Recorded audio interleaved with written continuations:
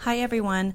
This week's episode was filmed at Disneyland. It was a vlog that I filmed for YouTube. My videos are more lifestyle and more visual for YouTube, and they're going in that direction. So I'm kind of figuring out how to also transition that onto the Apple and Spotify audio podcast without it being weird, because there's times in the video where I'm riding rides or just walking around and it's very visual, but if I translate that entire video over to audio, obviously there's going to be a lot of boring stuff if you can't see what's going on. So we edited this version just so you have the helpful audio nuggets about this week's topic. And in the future, I will figure out how this is going to work. If I'm going to have to do separate episodes that are audio versus visual for YouTube. That seems like a lot of work for me, though. My focus, though, is lifestyle videos on YouTube. So if you're not already subscribed to my YouTube, just search Show Up with Christine Chang on YouTube and you will find me there. I have my in-studio podcast episodes there, as well as the lifestyle videos, which are, me talking into the camera solo or when I'm out and about, like this week's episode at Disneyland. Enjoy. Hi, I'm Christine Chang. I'm here today at the happiest place on earth, doing, what do the kids call it these days? A vlog. I'm just going to go back here to film this because I'm not used to filming in public like this. I have a fear that I'm going to end up on that website, or it's that Instagram account called Influencers in the Wild. I was supposed to meet someone here today to do a video on relationships. However, her schedule changed. I still had my ticket and my reservation, and so I decided to come by myself. And this is something that I do from time to time. I come to Disneyland by myself, and I really enjoy it. My mom brought us here growing up, my sister and I, and so I have a nostalgia for it. I love being outside. It's a beautiful day. It's like 90 degrees today. I get to walk around, and I get to do what I want to do without considering other people. I don't have to wait for anyone to go to the bathroom. They want to go on a ride that I don't want to go on. There's a lot of freedom in going by yourself, and I enjoy my own company. So today I thought I would talk about self-identity and how do you know who you are. I got this question recently on Instagram, but how do you know who you are? I think I have a very strong self-identity. It is because I have spent a lot of time alone. It also comes with life experience. So I think in general, as you get older, you learn more of what's important to you and what is not. And of course, people change over time as well. So we're forever changing. But I think in general, as you get older, you tend to get closer to who you are or think you are. It's a very interesting concept, self-identity, because we give ourselves our self-identity. Like, how do you label yourself? Some people find it in their job. Some people find it in being a sister or a mom. If you read people's Instagram bios, you will see how they identify themselves. And all those things are labels, right? I'm not going to go too deep into like spirituality, existential stuff. I'm just going to give you tips on learning your values, what you like, what you don't like, what's important to you, what you want your life to look like. First, I want to make it clear that having a strong self-identity can be helpful, but having too strong of a self-identity can also work against you. My husband and I, we met each other, it depends on who you ask, but I would say later than a lot of other people met their spouses. He was already into his 40s. So sometimes when you have a really strong self-identity, you become a little more rigid and it's harder for you to compromise with others. And I felt this when we got together, my husband and I, because I had such a strong self-identity. I was traveling the world. I knew what was important to me. I was single for so long that I could do what I wanted whenever I wanted. And so I wasn't used to considering another person. And I remember when we moved to Venice Beach, because he lived in Venice Beach, I wanted to give it a try because he said, like, can we live over here? I had a gut feeling like this isn't somewhere I would choose to live. But to be fair, I said, okay. And I remember through that process that I remember I was crying one day. Granted, we were into the pandemic by now, okay? We're in the pandemic by now. And everything was heightened. And I remember just saying, I don't feel like me living here. I would never choose this place. I think that if I was younger, it would have been easier in a sense. But I communicated with them, and then we figured things out, and we moved to Marina Del Rey, which we both love.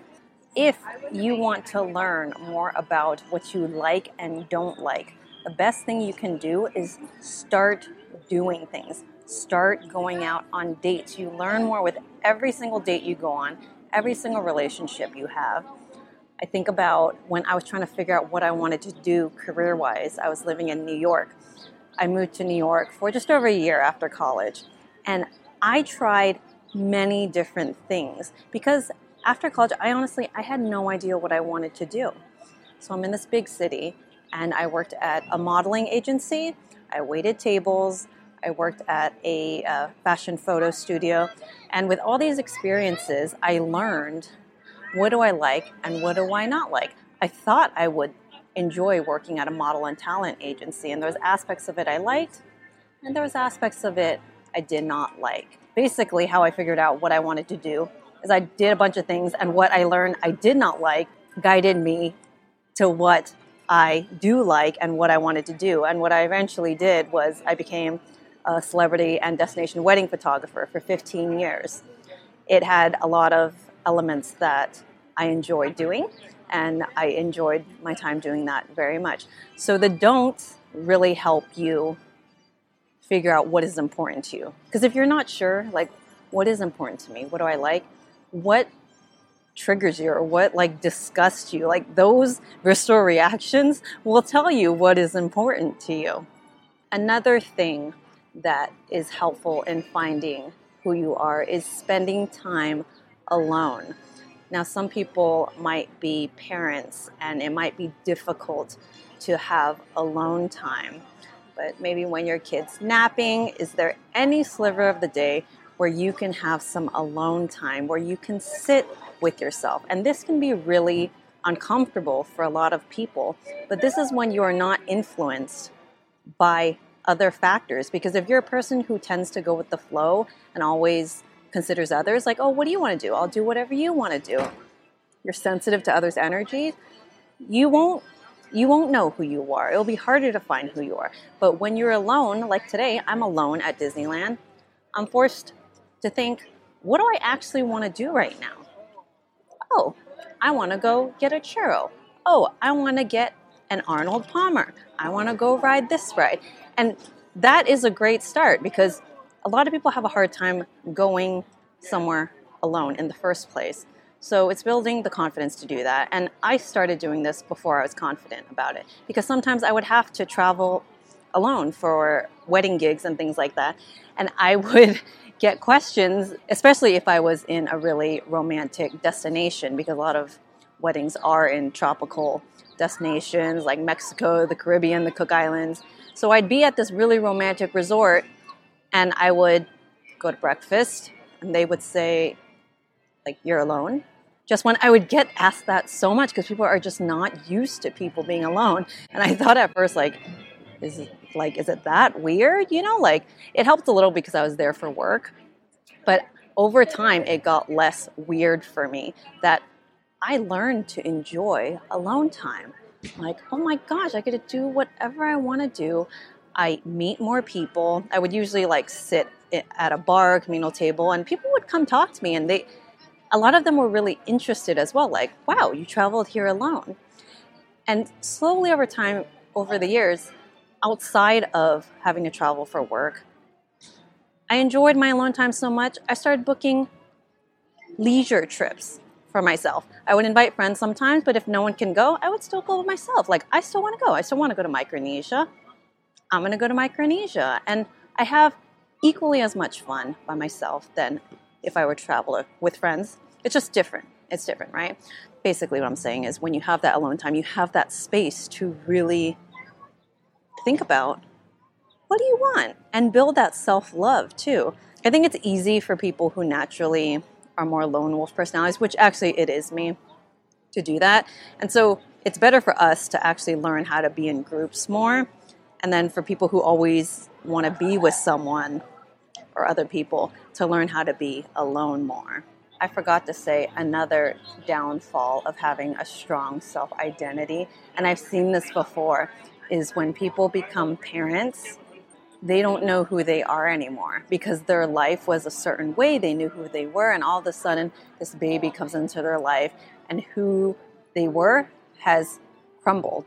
And I've heard moms say, who typically are very independent and have a strong self-identity, they'll say, I don't know who I am anymore. It took years for me to get a rhythm, being a mom and having a kid. So if you are struggling to find a self-identity, just remember it takes time. If you're young, it takes time. You will change over the course of, from when you're 20 to 30, you'll change a lot. And then 30 to 40, you'll become a lot more confident in who you are. And it is forever. You will keep changing forever. Just remember to be gentle on yourself. You don't have to put labels on yourself. Just focus on how you feel. How do I feel? And just kind of follow that. Thank you for joining me here today. If there's any other topics you would like me to talk about or any other locations you'd like me to go and film these videos, preferably in the Southern California region for now, to keep it easier for me, let me know. Put it in the comments below. Thank you for listening, everyone. If you've enjoyed the show, please give it 5 stars and write a review. It helps my rankings, and I really, really appreciate it. And if you're interested in my book to read or gift to a friend, it's called Show Up, Finding Love for Independent Women, and it's available on Amazon. Have a great day.